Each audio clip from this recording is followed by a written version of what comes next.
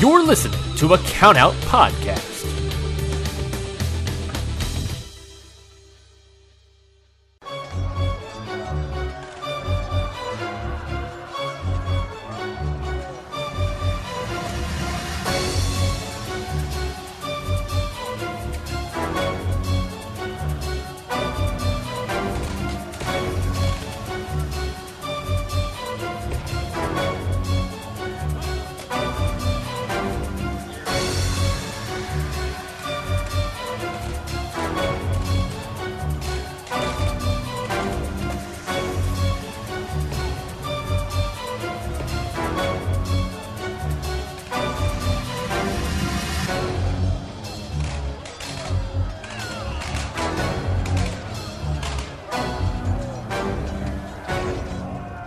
What is going on, everybody? Welcome back to another episode of Independent Waters. I am your host, as always, Mikey Manfredi, and joining me, as always, is the other host of this show, Zach Batista. Zach, how are you doing, my man?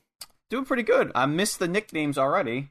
I know. I gotta start coming up with these before we record instead of just trying to do it on the spot because I never. Here, let me try again. All right.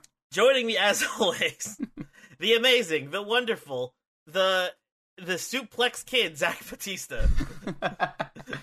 Thank you for the introduction. I these nicknames every week are always it's like a grab bag at a convention. Like, I don't know what I'm gonna get for it, and some days I'm like, that's really good. And other days I was like, you know what?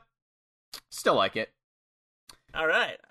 I got some good matches this week. I don't know about you. I have one that wasn't as good as I was hoping is, and one that I was very pleased with this match, but I know that it would definitely divide on what people who would like it and who wouldn't like it. Okay, interesting. What do you mean by that?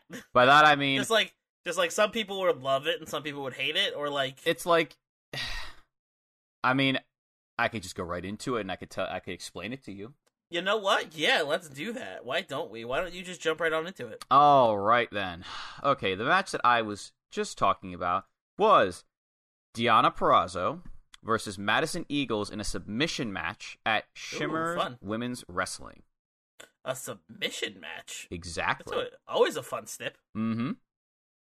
So, this match, the best way I can describe it is like watching a duel between two masters of their craft with in terms of submission.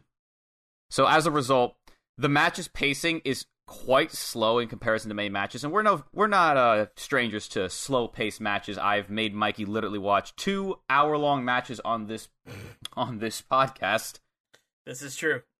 So, like, basically, the beginning is what you would expect from this type of match, since it's a submission match between two well-versed opponents, is that it's basically a lot of them trying to get a feel of each other, trying to, like, figure out their strengths and weaknesses, what, like, body part they're going to attack for the match. So it's a lot of feeling out, some holes getting put in here and there, but nothing too concrete. Mm-hmm. So eventually, though, Eagles does actually get a headlock out of it, and as a result is able to actually start to work over the left arm of Purrazzo, which she will work over for the rest of this match. We then get this really sick looking submission during this point where, all right, how do I describe this? So Purrazzo is basically sitting on the ground, right? Okay. Eagles pulls one of her arms back towards her so that her elbow is now hooked by one of her hands, right? Mm-hmm. She then puts her leg in between Purrazzo's shoulder blades, uses her other arm to grab the other hand, and what she basically does is she basically locks both her arms back using her leg to hold her hands together as she's got her in like this butterfly submission looking hold. Looked really cool, and not something I've ever seen before. And that's kind of like just one of the many holds I've seen in this match that I was like, oh shit, I'm like, that's sick. Eventually, Purrazzo does actually start to her offense of her own.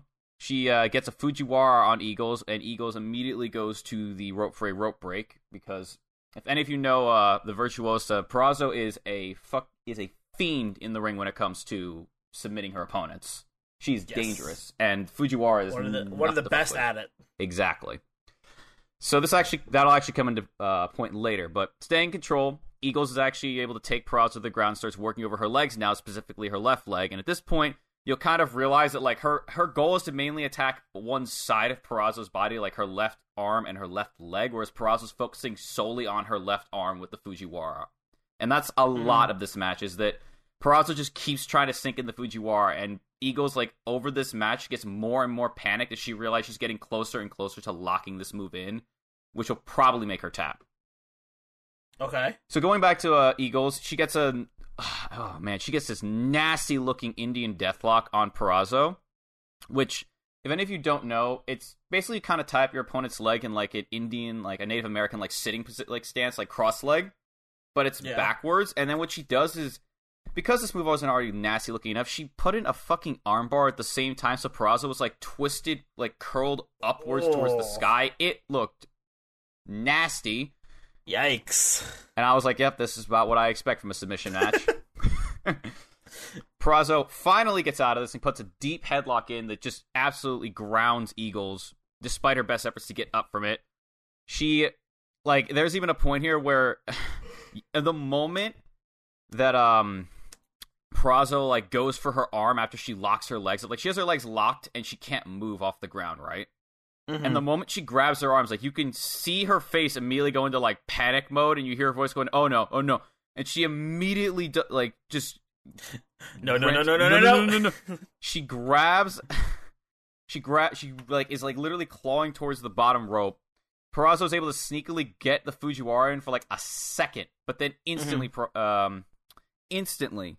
oh no, it's Eagles gets in Peraza, and Peraza instantly gets a rope break. So the two of them are very much like, they take a break after this, and it's very much the two of them have respected each other enough. But now at this point, I think this is when the kitty gloves get off, or get taken off at this point, because so they get forced back. Eagles goes after Peraza's arm again and forces her into a corner until she's forced off by the ref. And the moment she walks towards Peraza, we get our first strike of this match, because there's not been a single strike this entire match up to this point, where Peraza just decks Eagle in the face with a back elbow. Peraza then goes for Fujiwara again, but Eagles punches her in the face and hits her with a German, and then goes back to just aggressively attacking the left leg of Peraza. She's just kicking it now, dragging her off the ropes whenever she goes for a rope break, because there's no more respect for when someone grabs a rope break anymore. Fuck that. We've left that realm of respect. No more respect for rope breaks these days. I always love when you get these types of matches where you know the point where both competitors are like, all right, we respect each other enough. I'm going to beat the shit out of you now. I want to win. Like, we're done. We're done. No. No more playing games. Eagles then locks in a front guillotine chokehold and then an armbar immediately afterwards, and Peraza does eventually escape it and shoves Eagle off before hitting a Fujiwara armbar after through a Hurricane Rana. It's like it's like the Daniel Bryan's yes lock, you know, where he does the full spin around and slams them face first into the ground and just locks in immediately. Looked awesome. It was smooth as hell. Sounds awesome. Eagles is able to immediately drag herself to the ropes, and then she clotheslines Peraza, but the best way I could describe this is it sounds like two cars crashing against each other. Like, it's just impact, both immediately down to the ground. Oof. Eagles immediately goes after the left arm and leg of Peraza. This time, just every time Peraza starts to get up, she just elbows the shit out of her back to make sure that she stays down. Then we get this cool spot where Eagles is just puts Peraza in the corner facing away from her and then continuously spears her lower back. And unfortunately, though, she does it too much because she goes for it, and Peraza's actually able to just sidestep and throw her as she goes into it. She goes left arm first into the ring post. Oh.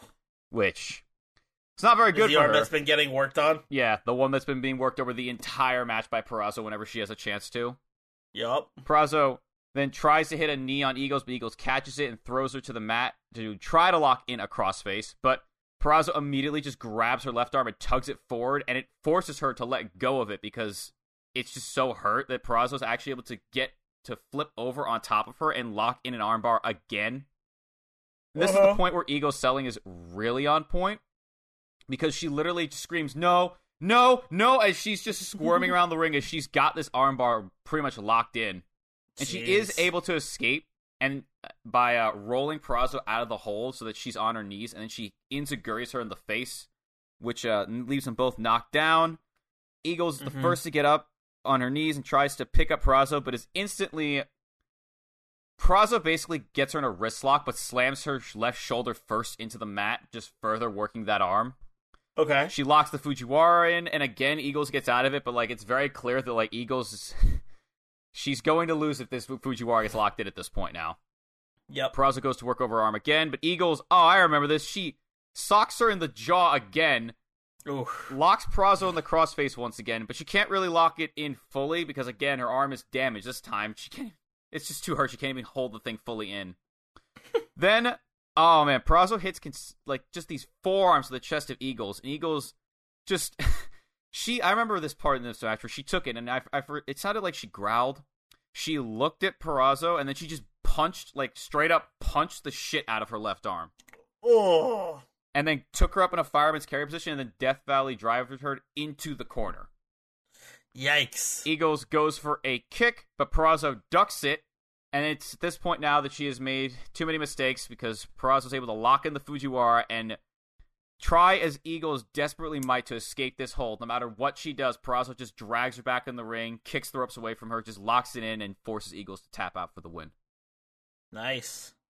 This match is not going to be for everyone because it's very slow. There's a lot of rest holds here because it's a lot of submission-based wrestling.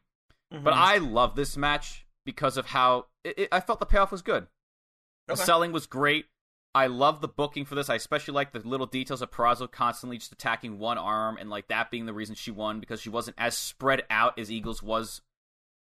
I liked how whenever they did something non-submission related, they made sure to impact oomph to it. Like it wasn't a wasted moment or like a lull in it. It kind of added to it. Mm-hmm. For me, personally, I was torn between giving this a high meh to a markout, but I'm going to give it a markout because it's stuck with its guns of a submission match. Like, it didn't... Nice. It didn't, like, branch off to, like, they could have obviously thrown in some high-flying spots or, like, a bunch of really heavy hits, but, like, no, they kept it to what this match was. And also, I never see submission matches these days, so it was just fun to see something new. All right. Yeah, a submission match is definitely... I don't think it's something we've ever dove into on this show here. I don't believe so. So it's cool to, like you said, it's cool to get a little something new, you know? Mm-hmm. Yeah. So, all right. Let's get into my first match of the week here. Hit me with it. My body is ready. We have a match from GCW. No, not that GCW. What? Not Game Changer Wrestling. Ooh. We have GCW Generation Championship Wrestling. Oh, okay. And we have Queen Aminata taking on Sahara 7 for the GCW Women's Championship.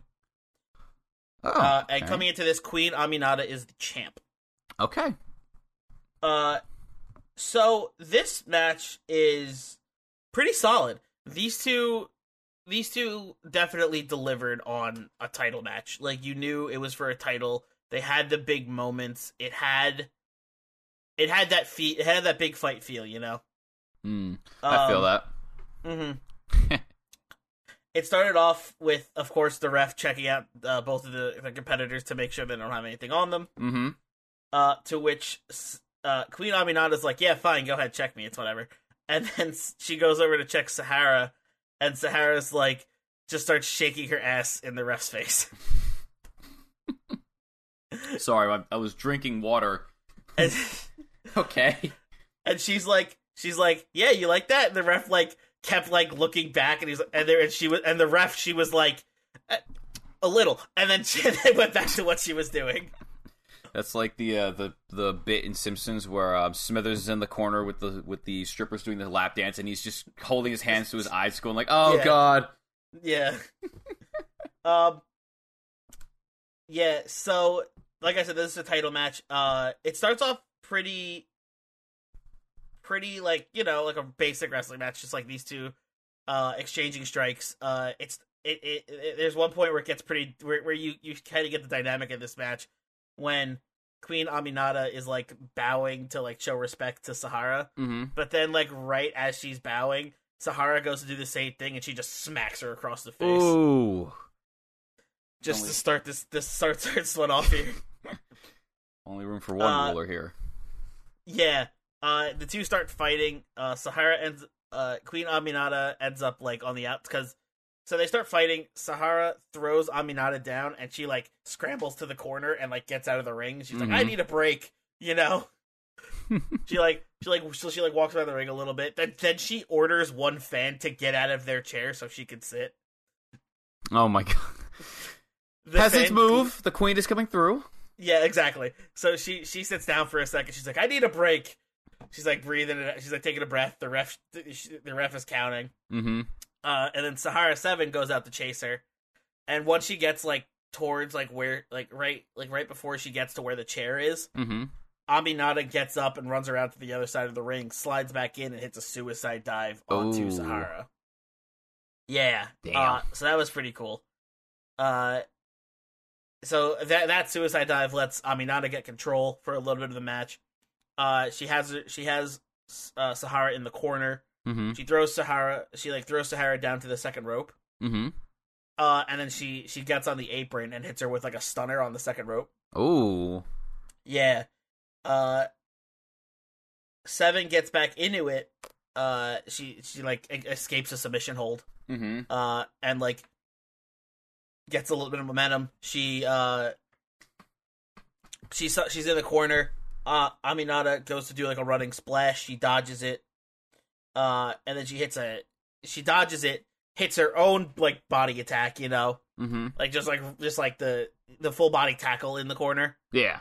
Which makes Aminata take a seated position in the corner. So she backs up, hits her with a hip attack, backs up again, and hits her with like a sliding elbow. Ooh. Okay. I see it. Yeah. It was super cool. And there was a point where Aminata rolls out of the corner out of that, and she like gets up on her knees, Mm-hmm. and Sahara just bounces off the ropes and hits a huge like bicycle knee. Oh. All right. Right to the chin. All right. I'm envisioning it. You got me. Then Aminata is able to get the upper hand again, lock in a submission hold, which looks brutal. It's like hard to describe because the way Sahara 7 was twisted looked just so rough. Oh. But 7 is able to escape and hit a famouser onto Queen Aminata, which is cool. That's always a move I love seeing, a nice famouser. It's like it's one of those like, what's the word of here I'm looking for here? It's like it's so easy to implement in the middle of a match, and it can just be out of nowhere. Mm-hmm. Versatile. That's what I was looking for. Yes. After the famouser, she hits a big DDT, and instead of pinning Aminata, she rolls her to like the corner, Mm-hmm. and she gets up on the 7 gets up on the top rope and it goes for a splash, but Mm-hmm. Aminata rolls out of the way, and she gets up on the top rope, hits a senton, which is her finisher. Oh shit. Goes for the pin. 7 kicks out at 2. Ooh, shit.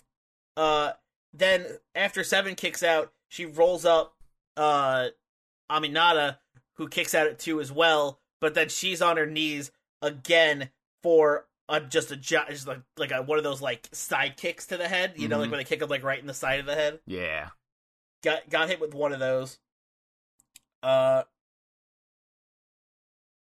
Yeah, so the Queen gets hit with one of those. They fight it out a little bit more after that. They're both tired. The Queen is finally able to get Sahara down, hits that senton again, and ends up winning this match. Nice. Sounds like a great match. Yeah, it was definitely solid. Like I said, it had that title match feel. You know, It's always good. like you could tell these two were fighting for something. And it really added to the match. I'm gonna give it a high meh. Fair enough. It was very solid. I don't think it didn't like pop me that hard in any particular spots. Mm-hmm. So that's why it's not getting the mark out. But the match was very good. I did enjoy watching it. These two definitely put on a solid title match for GCW. No, not that GCW. For GCW Generation Championship Wrestling. I like it. Yeah. All right. So why don't we get into your second match of the week? All right, then. So I found Chris Ridgeway versus Pentagon Jr. at Defy Wrestling. Okay. So the video for this actually starts off with this well-done video package, which showcases Ridgeway's journey as a wrestler up until this match with Pentagon. Mm-hmm. Shows how he's like how he's like grown as a wrestler, how he's gone against many very well-versed technical wrestlers because he's a catch-type style wrestler. So it's got clips of him going against like Zack Sabre Jr., just plenty like super technical wrestlers that like are some of the, if not best wrestlers in the world today. Mm-hmm. It was a nice way that I liked. Just a side note, I just liked it. It helped someone like me could get like a quick like couple like 30-second, minute-long thing that gave me like, all right, I know this guy is now. Because I literally going into this match, I was like, I have no clue who this guy is, but I want to see a Pentagon Jr. match, so here we are. Okay. So it also, I will say that it also mentions in this package, and it's kind of relevant to this match, that Ridgeway does his homework on his opponents quite a bit, including Penta, whereas Penta doesn't really do homework on his opponents. He just kind of wrestles them in the moment, you know what I mean? At least that's how they built this match. And it's pretty evident at the beginning of this match, because like, so Ridgeway comes in, gets a decent amount of applause. Pentagon comes in, he gets this massive ovation. I think, if I recall correctly, this is his like return match to to Defy after not being there for a bit. And it's just classic disrespectful Penta from the beginning that the crowd loves. From him faking the handshake and then throwing up the Cero Miedo sign, to him taking an obnoxious amount of time to take off his one glove and then throwing it to the ref to do the Cero Miedo to Ridgeway. The crowd is literally eating out of the palm of his hand at this point. And he goes to do the Cero, and Ridgeway grabs his hand. Because he's like, I'm done with your mind games shit. I'm here to kick you in the face. And he tries to roundhouse kick him, only for Penta to duck it, outmaneuver him by kicking him in the stomach. So basically the way this worked is, he ducked it, they kind of run the ropes, Ridgeway jumps over Penta, right? And then he tries to do the spot where you jump over your opponent and then you kind of roll backwards to run into them again. Except Penta saw this was coming, and like mid him like rolling backwards, he just kicked him in the stomach. I was like, damn, outplayed. Sometimes the easiest counters are the most effective. Exactly. So Penta goes at Ridgeway in the corner, and Ridgeway dodges it, and then kicks Penta for a bit before eating a big sling blade from Penta. Ridgeway then rolls out of the ring, and Penta goes for a suicide dive, but he cuts Penta off with a brutal kick to his face, which sends spit flying from his mouth. Penta, what? I remember this now. Penta immediately kicks out, right? Or he kicks out, right? He then immediately gets to his knees to taunt Ridgeway, and only for Ridgeway just kick him right in the face, which got more of a laugh than me than I thought it would. Okay. So Ridgeway then was in firm control here after he hits a DDT, some kicks, and then puts some nasty joint manipulation on the arms of Penta. This is like classic joint manipulation at this point, you know, kind of like locking his arms up with his feet, pulling the one arm back so that the elbow is sticking up to the sky. Except then we get this like really weird thing, which I can't tell if this was like a miscommunication from their parts or just being like Penta just forgot what was supposed to happen. Because before he can stomp on the arm, Penta just kind of rolls out of the hold. And Ridgeway just kind of stood there staring at him, so he just stomps him on the chest again. And I was like, that was weird, but okay. Cool. Ridgeway then follows it up with an Indian Deathlock, which forces Penta to go into the outside. And after withstanding a few more of Ridgeway's kicks, in which I believe he has Penta sitting in a chair and he's just kicking him in the chest with like some Daniel Bryan yes kicks-esque moves. Ridgeway goes to run around and kick him in the face, but Penta hits a super kick on him to regain his control over the match. We then get this weird-ish spot where like he picks him up to like drop him face first onto the apron, but he instead drops him over the middle rope onto the apron. Not the middle rope, the bottom rope onto the apron. So it was like this weird modification between dropping your opponent face first on there and garroting them, which looked interesting.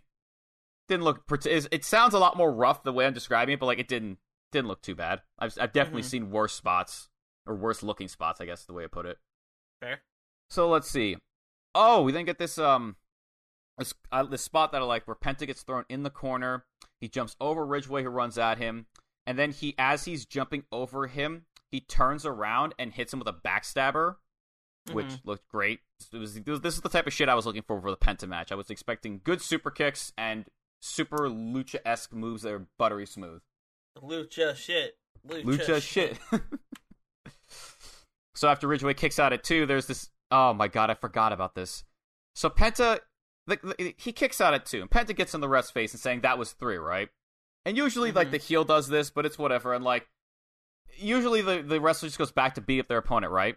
But the crowd was so hot for Penta that they started to chant for him to beat the shit out of the ref for fucking the count up when he didn't fuck the count up because it wasn't 3. Mm-hmm. Which I was just like, I'm like, I've never seen a crowd tell the wrestler to kick the shit out of the ref for the other guy kicking out at 2, but okay. Cool. I was like, I dig the crowd's energy. The crowd, by the way, in case you can't tell, they were really good in this match. Just say, it sounds like they were red hot. They were hot as hell, especially for Penta. Mm-hmm. This actually gives Ridgeway, funnily enough time while he's arguing with the ref that when Penta picks him up, he gets a one kick in, and from there it's kind of like a snowball. He just keeps kicking Penta over and over and over and over and over again, and he goes from the middle of the ring to the ropes, and he just keeps kicking him in the chest over and over again. Jesus Christ. And eventually the ref gets him off, and he popped off after this, and I was like, damn, he just kicked that man from the middle of the ring to the fucking ropes. Okay. Damn. Penta didn't sell this as much as I was hoping he would, because he immediately got up and shoved him away. Only to get hit with an enziguri, which knocked him to the ground, followed by a German suplex, and then an axe handle kick to the back of the head, which, I might add, the commentator talked at the beginning of this match was his finisher, I believe. It's called the axe handle murder or something like that. I can't remember the name of it off the top of my head right now, but the announcer didn't sell it, the crowd didn't sell it, so I was stuck there sitting to myself thinking, why did they point out this one move with this big, long name, but it got no reaction from anybody? I was like, that's weird. Anywho, I digress. So Ridgeway then gets Penta on the top rope, but as soon as he climbs up himself, oh man, Penta, playing possum, just kind of slides underneath him, kicks his leg out, and then double stomps him in the chest while he's hanging onto the top rope. Classic. Damn. Yeah. Definitely sucked for Ridgeway, but... Yeah, I bet. So the two then fight back and forth, with Ridgeway wiggling out of a pump handle slam driver by Penta in order to hit a double stomp on his chest, and then he kicks him in the chest when he gets up again. But as he goes to kick him again, Penta catches his foot and then hits the pump handle slam driver, which, by the way, I've seen this move... For some reason, in my last couple of weeks, I've seen this move way more often than I have in the last, 20 years I've lived watching wrestling or some shit like that. This move is awesome looking, by the way. If you've never seen a pump handle slam driver. I think I have. If you've seen Shingo Takagi fight, that's New Japan. That's his finisher. Nope.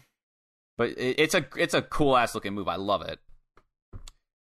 Anywho, back into the match. So we get some nice classic exchange of strikes between the two, with it being chops versus kicks. Chops being Penta, kicks being Ridgeway. We then get the sequence then ends with a super kick from Penta, a roundhouse kick to Penta from Ridgeway, and then another super kick by Penta into a Canadian Destroyer. And I pop for that. I won't even lie, but I always pop for that type of shit. We then get a neat spot where after Ridgeway kicks out of this, he immediately pops up while Penta's sitting there shocked, what? And he just pushes him to the ground and locks in a Fujiwara on him.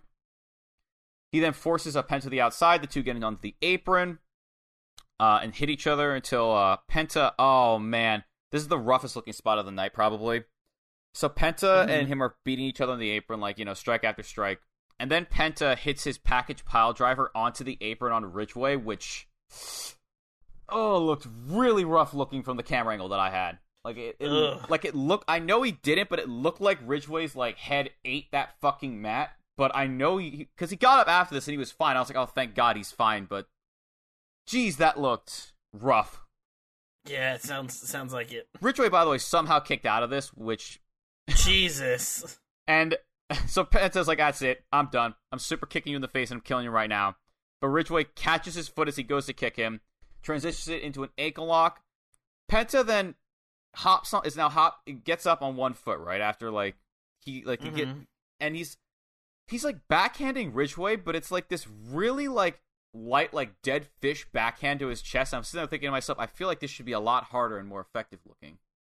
But okay. I feel like this should hurt so much more. Or I feel like this should not be as limp noodle looking as it does. But granted, he's hopping on one foot, and asking a guy to chop really hard on one foot, I guess, is quite difficult. I can only imagine.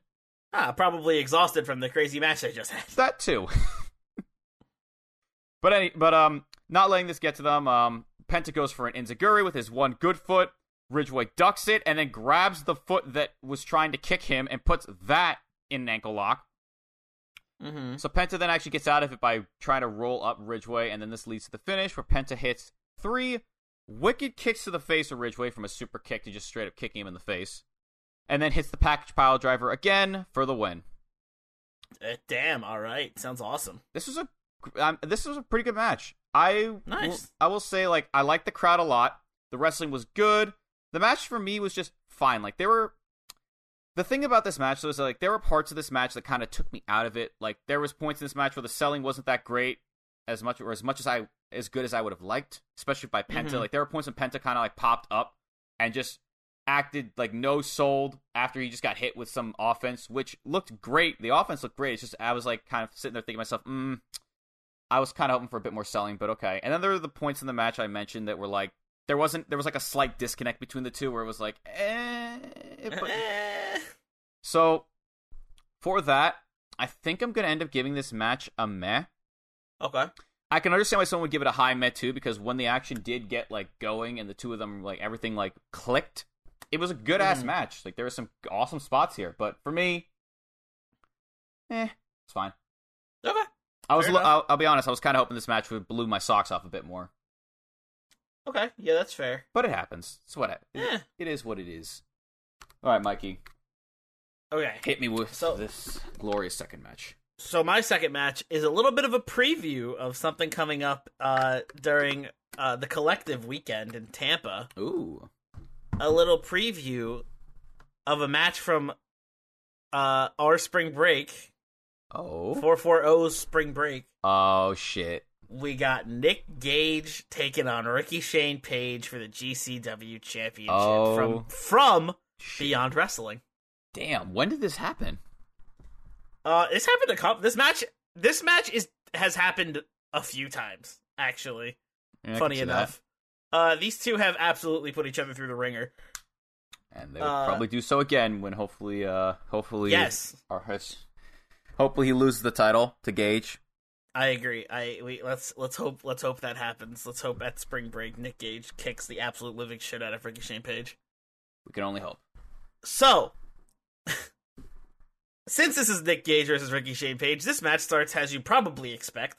The bell rings, Nick Gage rushes at Ricky Shane Page, beats him down in the corner, gets him in a seated position, and then Nick Gage immediately leaves the ring, finds a garbage can, brings the garbage can into the ring. Of course. Garbage can is full of thumbtacks. Immediately the ring is covered in thumbtacks. Okay, well, it might as well be labeled a thumbtack match at this point then. Right off the bat, the ring is covered in thumbtacks. It's like, they're just like, you know what? Fuck it. Some people use thumbtacks as their finisher. Some people just use thumbtacks like once. Fuck it. It's the whole match now. They had the entire match in the thumbtacks. God, that must have fucking sucked to take any bump in that shit. Yeah. It was really funny, too, because he dumped all the thumbtacks on the ring, and RSP gets up, and Gage just takes the garbage can and just yeets it at Page's head. Just takes the garbage can, looks at him, and just like, huh, and just dunk. Oh my god. Page rolls out of the ring, and then Gage follows him again with the garbage can, does the same thing, just yeets it off his head. Oh my god. And then they fight a little bit on the outside. Mm-hmm. Some of there's like a small pile of thumbtacks from where he tried to get the garbage can in the ring initially, and some spilled out. Okay. So they fight on the outside a little bit, and on the outside, they end up going back and forth. Mm-hmm. RSP ends up grabbing a handful of thumbtacks. Yeah. And then hitting Gage with a chop with the thumbtacks in his hand. Oh no. Oh. He just like grabs like a handful. He just goes, "All right, here we go." Whap!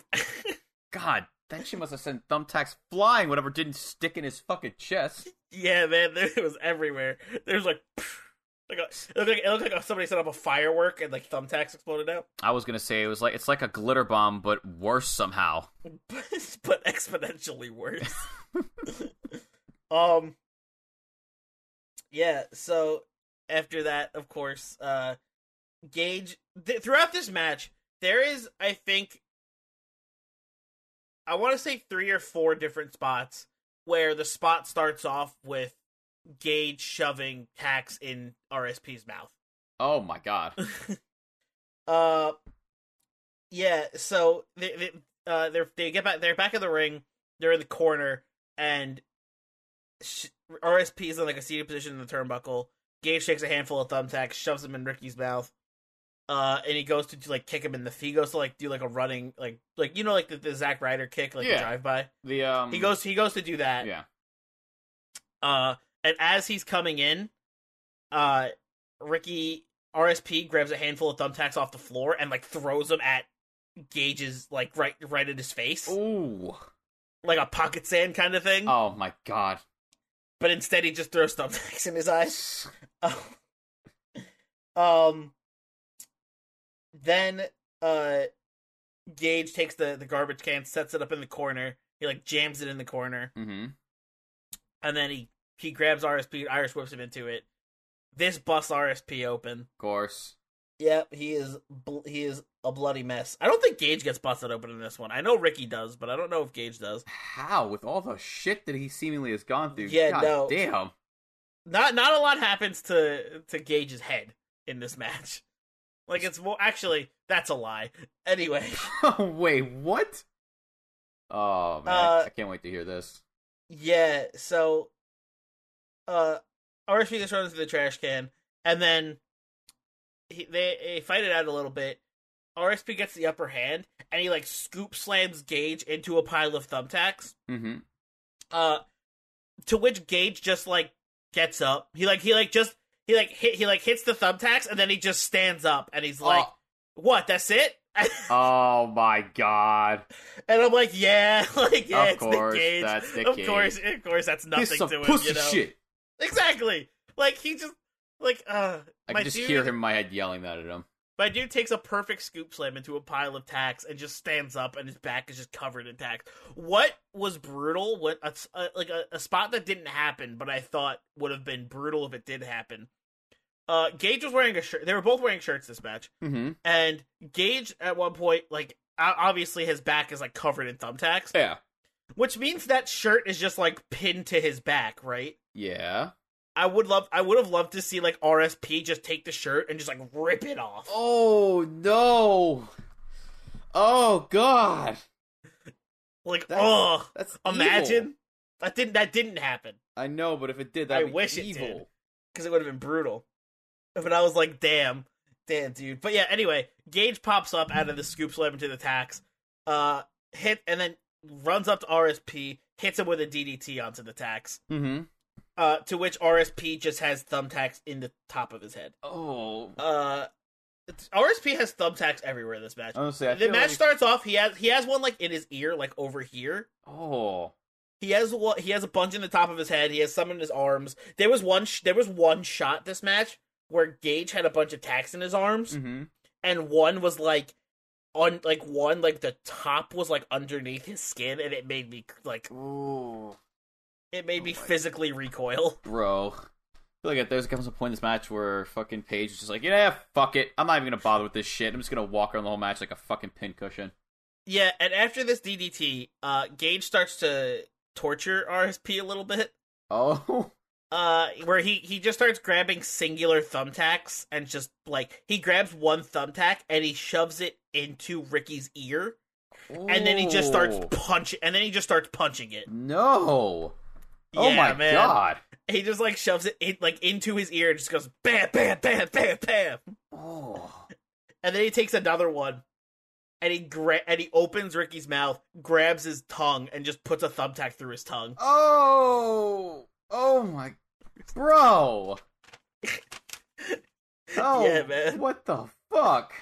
Yeah, man. After that, while Ricky is pulling the thumbtack out of his tongue, Gage starts yelling to the fans to get him weapons under the ring. Oh my god. So they do. They throw them 2 chairs. Bring 2 chairs into the ring. Gage sets them up in like both like sitting positions, and they're like like this. Like they're like facing each other, you know? But they're not like together. There's like a little bit of space in between them, but they're facing each other. Yeah, I got you. It looks like Gage is gonna like try to like scoop slam RSP like through them, or like do something RSP through them, but then he fights out of it, and then they both end up standing on top of the two chairs. Okay. RSP gets Gage like upside down, almost like a tombstone. Okay. But then he puts him on his shoulder, and he just hits him with I think it was like a sidewalk slam, through the chair, through both of the chairs. Oh, yeah, dude, sounds awesome.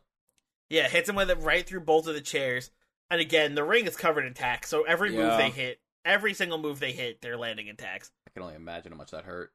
Yeah. After that big move, RSP goes up to the top rope with Nick Gage down. Mm-hmm. And he goes for a senton onto Gage. Gage rolls out of the way, and RSP from the top rope lands on the biggest pile of thumbtacks. Oh god.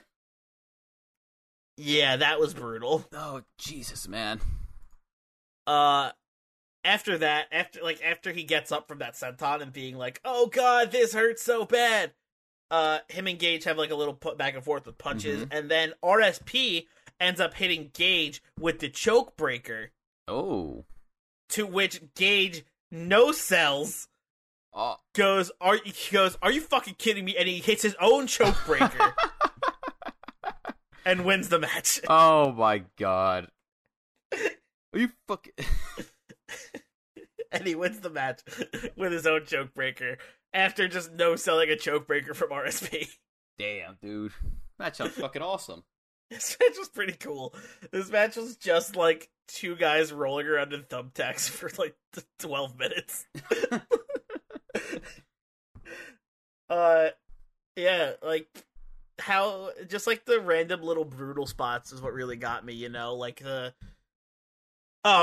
what got me, like I could take them getting slammed with the thumbtacks. I could take like all the like the DDTs and all the moves and things through the chair, but what gets me is the small stuff, the small slow stuff. Like when Gage was like, "I'm just gonna take this one singular thumbtack and just shove it into your ear." It's like, oh yeah, it's like you said torture. I was like, oh, how bad could it possibly be? And then you described it, and I was like, Jesus God, that's torture. Or the thumbtack just like going through, just putting the thumbtack through his tongue. I don't. And then we get a shot of Ricky like, and like pulling the thumbtack out of his tongue. I paid you're a fucking madman for taking that willingly. Yeah, and there was of course, like I said, there was like 3 or 4 spots where he just puts the thumbtacks in RSP's mouth and just hits him with a move. Mm-hmm. You know, there was like a one where he actually hits that drive-by move he tried to do the first time, but then RSP was like pocket sand. Pocket sand. There was a couple times where he hit that successfully, and it's just with just all thumbtacks in Paige's mouth. Yeah, this match was solid. I hope this is the outcome at our spring break. I would like that too. Yeah, on RSP's spring break, RSP and 440 spring break. No longer Joey Janela's. Absolute travesty. Absolute travesty. The clusterfuck was canceled. You know. Now that I'm thinking about it, doing that was smart. Because I can't say that because I was gonna say it's probably way harder to get wrestlers for the clusterfuck with everything. Yeah, but we went to the Collective in October and they had a clusterfuck and it was fine. This is true.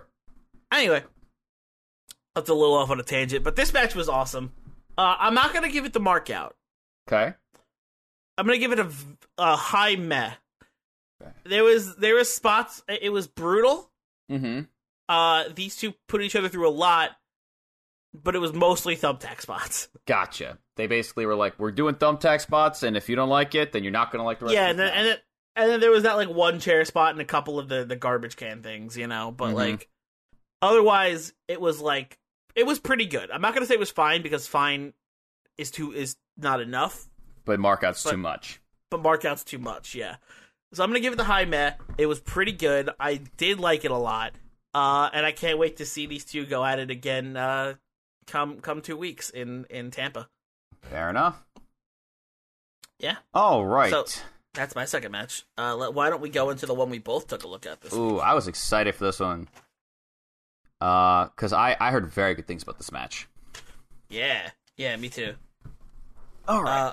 So we got Raylan taking on Kylan King from Mission Pro Wrestling. Which is and before we get into this match, before we get into anything about the wrestling of this match, I just want to take a quick, just so we don't get distracted by it later. Oh, I was hoping you'd do this. I want to get this out of the way now.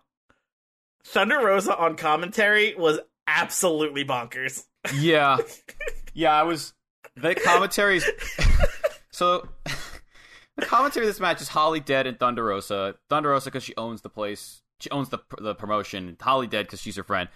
This commentary for me was so 50-50 because I loved how much energy. know. Was it Holly Dead? I didn't know that. Yeah. I thought it was Thunder Rosa and like some other person. I'm fairly certain it's Holly Dead. I've heard her voice enough of their matches that I was like, I'm pretty sure that's Holly Dead. But really, I digress.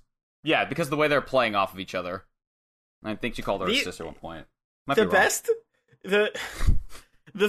best was the fact that Thunder Rosa just kept making like random TikTok references. Were they TikTok? I didn't get any of them. I was an old man in that.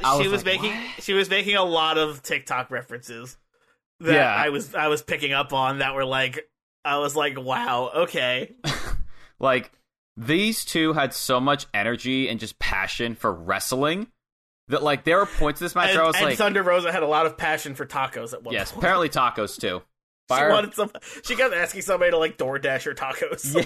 She was like, "I'll cash app you. Somebody just get me tacos. Bring me money so I can buy them myself." It is 50-50 because at some points for me this commentary enhanced the match and I was like, "Oh, nice." And at other points it just it distracted me because I was like, "I'm like, what is she talking about now?" I feel like she was I don't know if she was or wasn't. I'm not here to make 100% claims, but it sounded like she might have been a touch drunk. Who knows?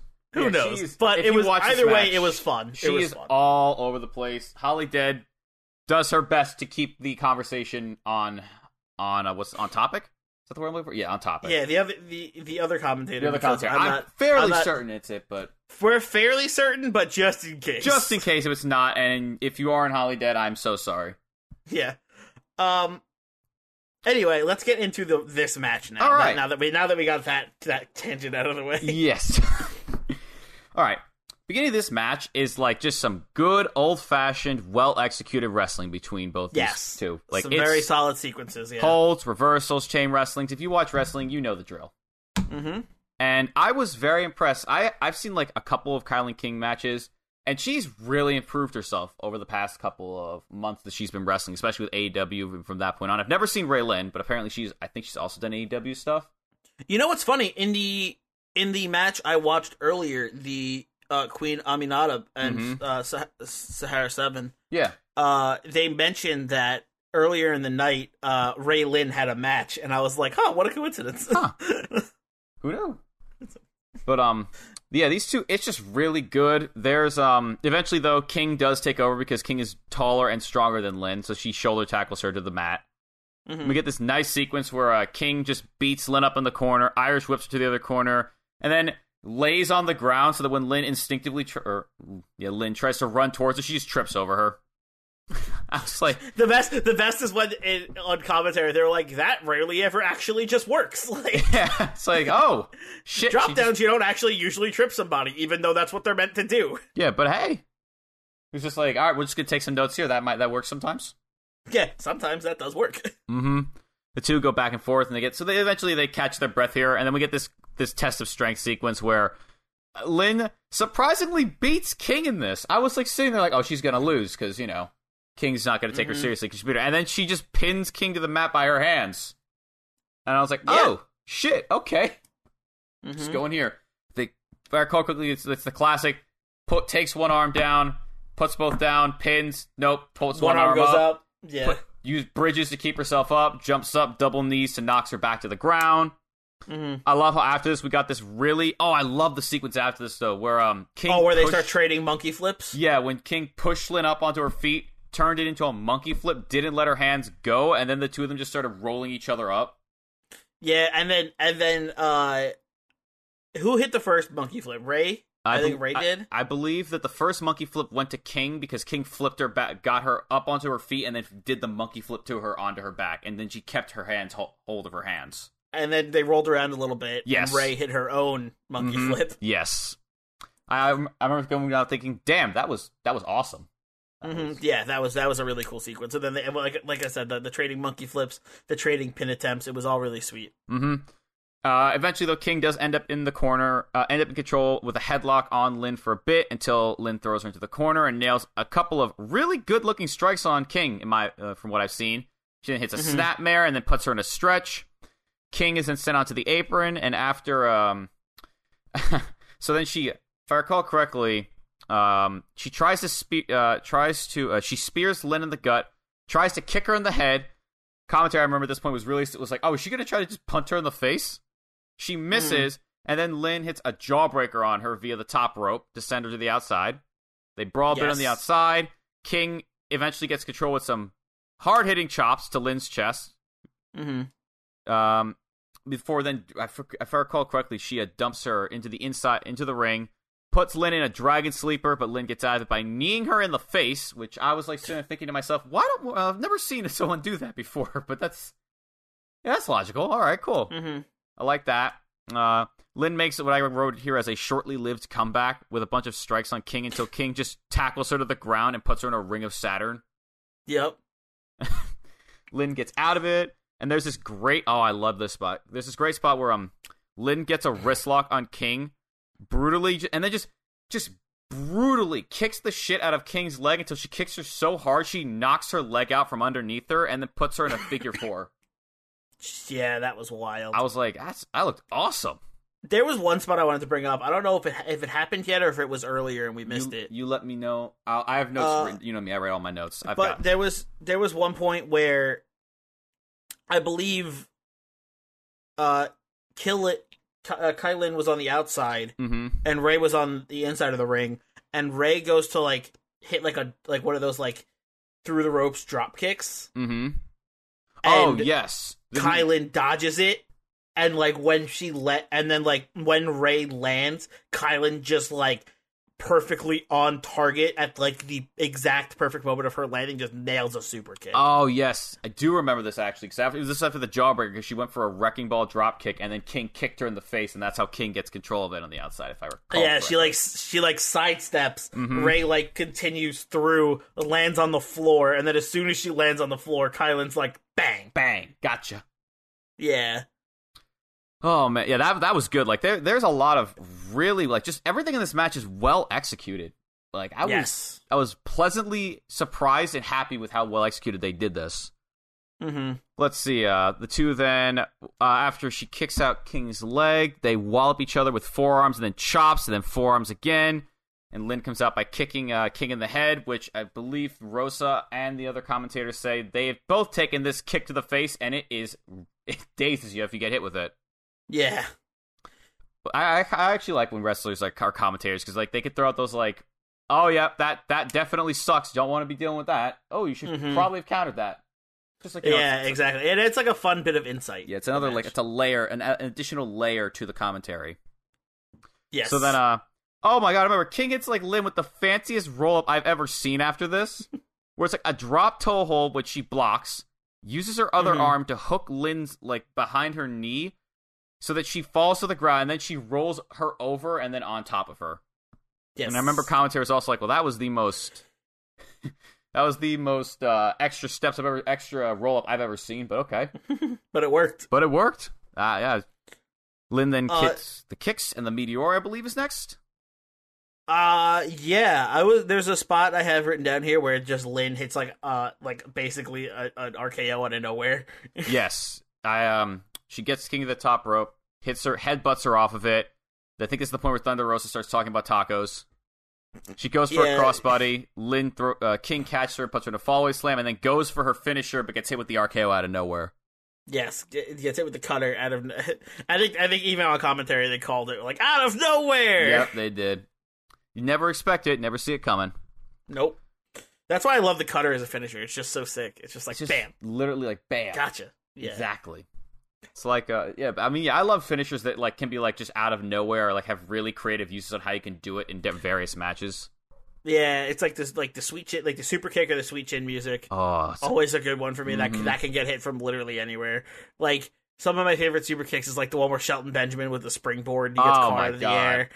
My favorite super kick of all time is during the North American title ladder match, where Adam Cole just absolutely super kicks the shit out of everybody, and then Ricochet tries to get a springboard from the top rope, and Cole just nails him, and Ricochet just like stiffens up and just drops. I was gonna say, I feel like I remember this because I feel like Ricochet went for some flippy shit and he kicked him in the face midair and he just hit the ground and was dead.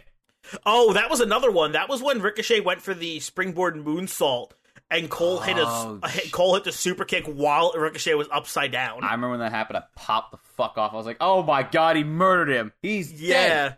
But no, that ladder match one, because Ricochet just like comes off the top rope. But, like, as he comes down, he just lands perfectly into Cole's super kick, and Ricochet just, like, stiffens up like a board and just, pew, bop. Like, it was so good looking. It really was. Speaking of kicks, there is one last sequence I do want to talk about before we get to the finish of this match, where, there was, like, this action fight scene-esque, sequence where Lynn tries to roundhouse kick King. King ducks it. Lynn goes to punch her, but she kicks her arm so hard back that she spins around, and then she gets kicked square in the face. It's really smooth looking, and I was thinking, damn, that was some John Woo shit right there. What the fuck? Yeah, like, whoa, that was hot. That was sweet. That was awesome. Then King swings Lynn around, and then hits her with a shotgun drop kick in the corner after she lets her go. And then we get to the finish, where King goes for a finisher. Lynn tries to counter with a roll-up. King sees it, stops and pulls her up by her hair, and then hits her with a backdrop inverted DDT for the win. We also didn't mention the fact that at one point in this match, Kylan does like the Cesaro swing. Yes, I think I just said that right now. It's the random. I said she swings her. But yeah, it's a full on Cesaro swing. Like this isn't like she does like 10 of them. Yeah, she does 10 because the crowd counts to 10. She stops her at 10. And I remember this is when Thunder Rosa was like, if I eat tacos, I would be vomiting. And then the other commentator was like, if you eat tacos before a wrestling match, you deserve whatever happens to you in that match. And as someone who's run 5Ks and has eaten right before a race, you absolutely do deserve all the pain you get if you think that you should eat before running a race. It is pain. It is pain and suffering. Damn, okay. Yeah, but like you said, this match ends when Kylan hits like the face buster. I was really impressed with this match. Yeah, this match was really solid. Like, damn.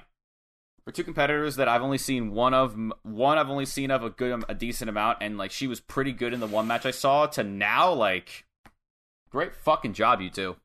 Yeah, this match was great. I liked it a lot. What would you give it, Mikey?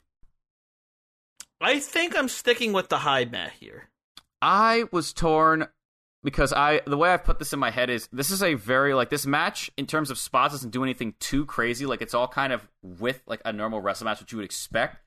Mm-hmm. But it's just how well executed it was. It's got me like going like I kind of want to give it the mark out, but I think I'm gonna stick with you on the high meh here.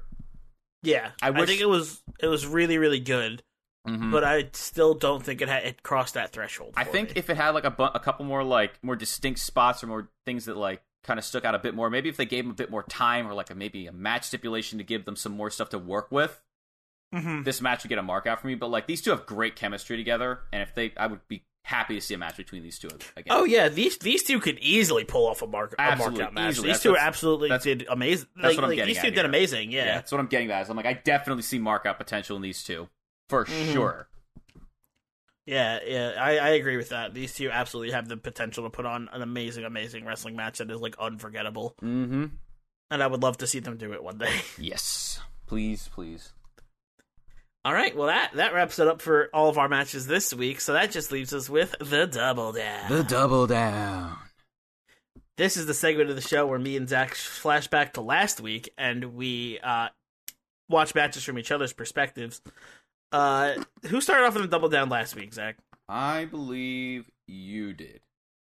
All right, so why don't you kick us off with the match I gave you to watch? You gave me, for this week, Solo Darling versus Still Life with Apricot and Pears, though that is their old names. She is now known as Edith Surreal at Respect Women's Wrestling. Yes. I'm going to go right off the bat. You were not kidding. This match sounds and looks like it was recorded off of somebody's TV screen god, the camera work looks really bad. Ass. And the audio lagged like just barely by like a second or two. So like I literally had the commentators spoiling spots like seconds before they happened. I was just like, I was like, okay, all right. And like it was like every time it was like the commentators were like, oh, and she kicks out at 2. Meanwhile, nobody got pinned yet. Yeah, I was listening. I was like, but she hasn't been pinned yet. And then Surreal kicks out. I'm like, the fuck? It's like, wait. That was when I realized like something's off here. Hold on, no one got pinned. Yeah. But going off of on that note, I actually thought the chain wrestling at the start of this match was great. I really liked the wrestling in this match was good. Fantastic. The production of this match was not. Oh yeah, like it was.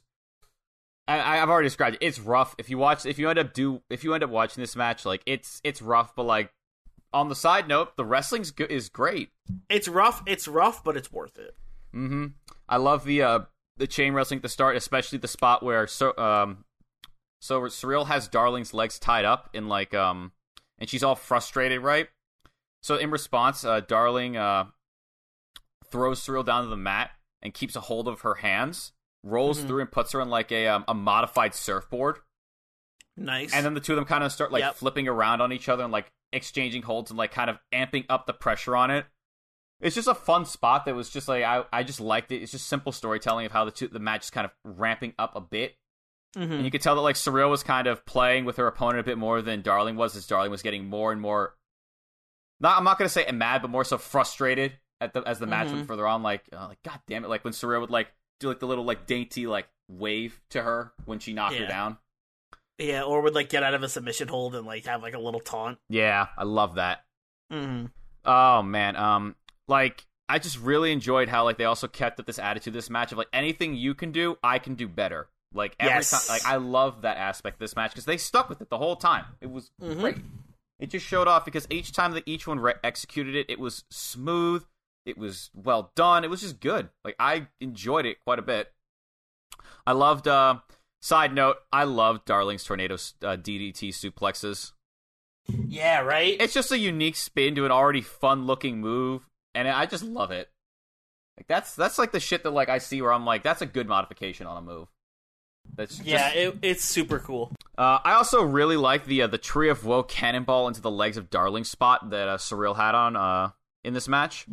Yeah, because Darling's too short. She's too short, and it also, for me at least, showed off just how when Surreal is fighting, she is just like a work of art. Is just so creative in how she dismantles her opponents, and it's awesome when you see something like that because it really like Agreed. On a side note, by the way, the spot after this where even though Darling's legs were too small, so she couldn't actually get them wrapped up in the ropes entirely, I'm pretty sure, unless she can get it, where Surreal like kicks out her knee. Surreal did this before in the match that I rated a mishap because of the garbage crowd. Where garbage crowd. I love this spot. I think it's great. Awkward. It's simple. It looks devastatingly artistic. I love it. It's like just some art shit. Like it's like watching like someone make a statue basically before dismantling it. Yes. There were also some fun spots I enjoyed because the later half of this match basically definitely takes a more fun approach to it, which I liked a lot. It was a nice breakup from the chain wrestling we had, even though I would have loved to see them just kick the shit out of each other some more. I love the ring rolling spot where Surreal just kept trying to roll out of the ring, but gets caught by Darling the second time, and she's like, no, you're not doing that to me again. No. I love the shotgun dropkick spot where Surreal jumped over Darling's and then just wildly missed her dropkick because Darling just ducked underneath it. I laughed harder at that than I thought I was going to be honest. And then I like how they had the stalemate with each other's legs, and the crowd and the ref had to like convince them to drop their legs at the same time, only for them to just kick each other in the face immediately afterwards. Yes, that was just like this match. Like by the end, I was like, "This is fun. Like this is a fun ass match. This is fun. This is fun." I also really like, by the way, how Darling was selling her leg throughout the whole match. Well, I switched the two words. I liked seeing her limping across the ring because, like, you know, like I indicated before, I really like when wrestlers remember to sell. It's just like another layer of just realism to it, even though wrestling isn't. It's not fake, but it's not like a real combat sport. But it's nice when wrestlers remember that, because it adds another flavor and like another layer to it of my enjoyment. So well done on that. Overall, this match was just fun. Though I will say I was a little sad this match didn't have me leave me feeling like the high meh to mark out range as much as I was hoping it would. Yeah, it didn't have me as much. I don't know. By the time I finished this match, I was like, I'm like, that was good. I enjoyed this one a lot. I know. You enjoyed this one a lot, and I remember finishing and being like, I'm like, I wish I'd enjoyed that more. Hey, man. You can't help how you feel, right? I'm going to give the match a meh, but, like, honestly, like the match, it's a good match. I don't know. It's just my feeling just left me on that, and I was surprised in that. Okay. I don't know. Okay. Maybe I was kind of hoping for, more of, like, the first half of the match. Yeah, okay. More like technical stuff. Yeah, but granted, you know me, I like my fun stuff, but I also really like my stiff technical wrestling. True. That's the Ryan half of me speaking. I literally had half you and half Ryan. I had the Ryan half the first half of the match, and then Mikey half the second half of the match. Where I'm like, this is just fun. I'm like, this is just a fun time. This is fun.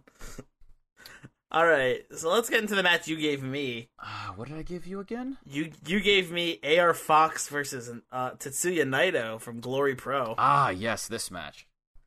This match was really solid. Yeah.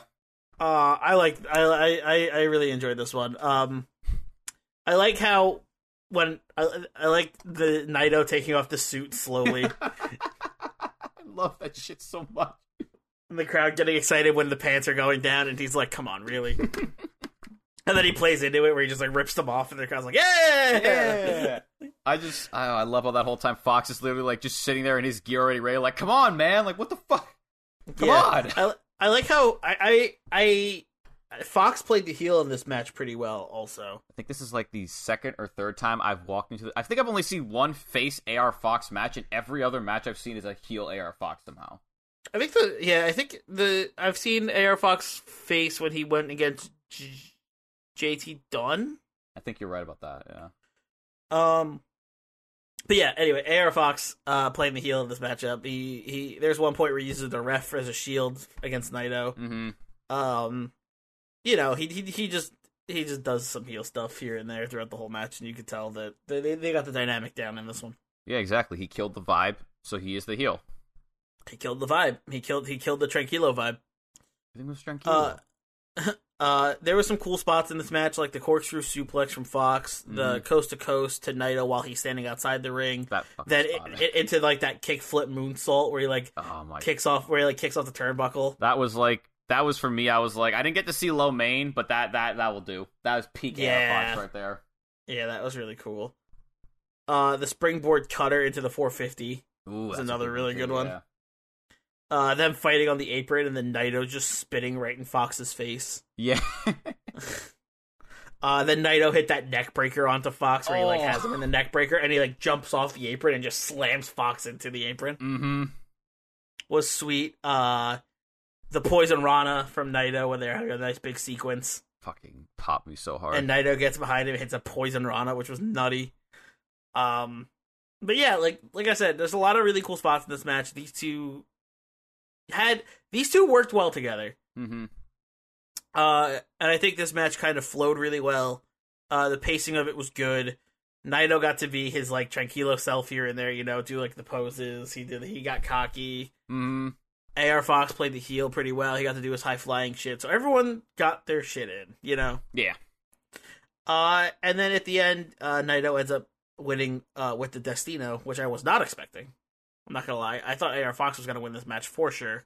I've been there where after the last week of I'm literally watching the match and I'm like, I don't remember the finish of this match, and then it happens and I'm like, oh shit, I forgot. Yeah. Naito wins with the Destino. I thought for sure AR Fox was gonna win, but he did not. And Naito ends up coming out on top. This match was solid. I really liked it. I enjoyed it. All the spots were good. All the spots were cool. I give it a high meh. Yeah, I think I gave it the high meh too when I finished it. Yeah, it was definitely just a solid matchup between these two. Very solid. And it's exciting to see Naito wrestle because for me, New Japan stars are this weird legend of I've heard they're amazing and I've heard so many good things about them, but I've never seen it for myself, Same. It's like people constantly telling me about like the Bigfoot sightings they've had, and I'm like, yeah, that's neat. But, like, I've never seen Bigfoot. Yeah, you know. That's like me with like that's me with a lot of the. Actually, that's a really good way of putting it. Like for me, like Okada, it's a big one that I'm like I've never seen an Okada match, but like if I see to watch Kenny Omega match one day. That's how Kenny Omega was to me for the longest time until AEW came around. And now all of a sudden I'm seeing Kenny Omega on my TV every week, and it's like again, it's like Bigfoot got his own weekly TV show.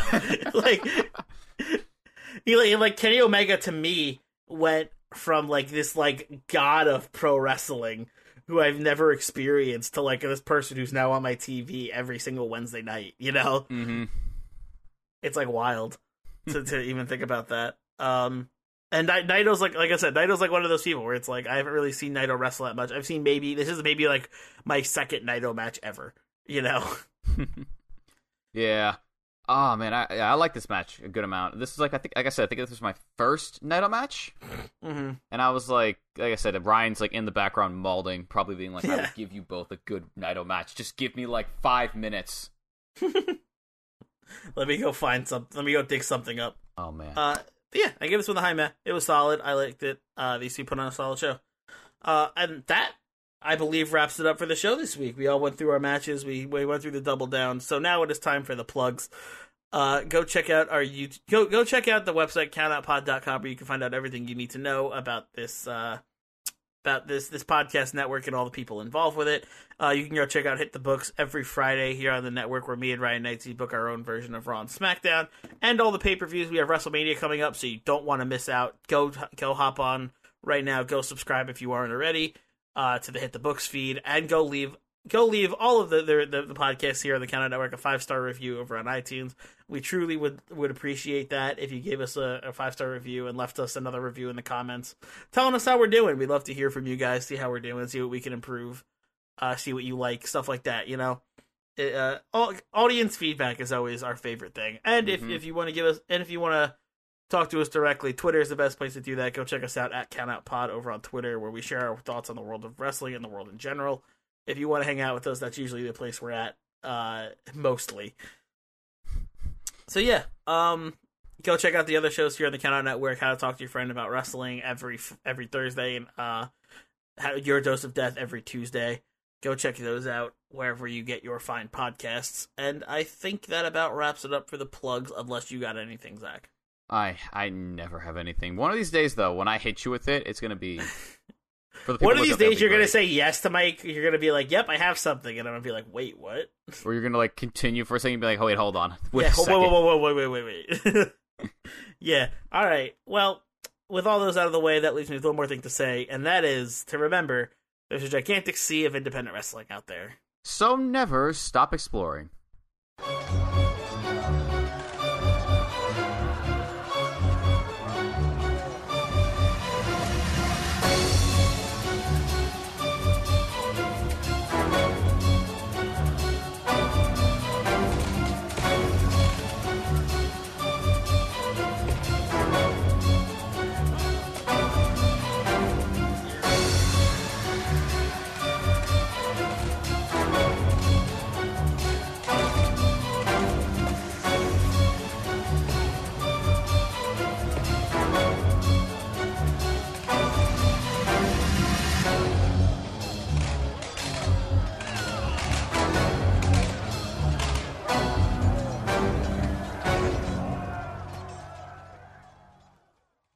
This has been a Count Out Podcast.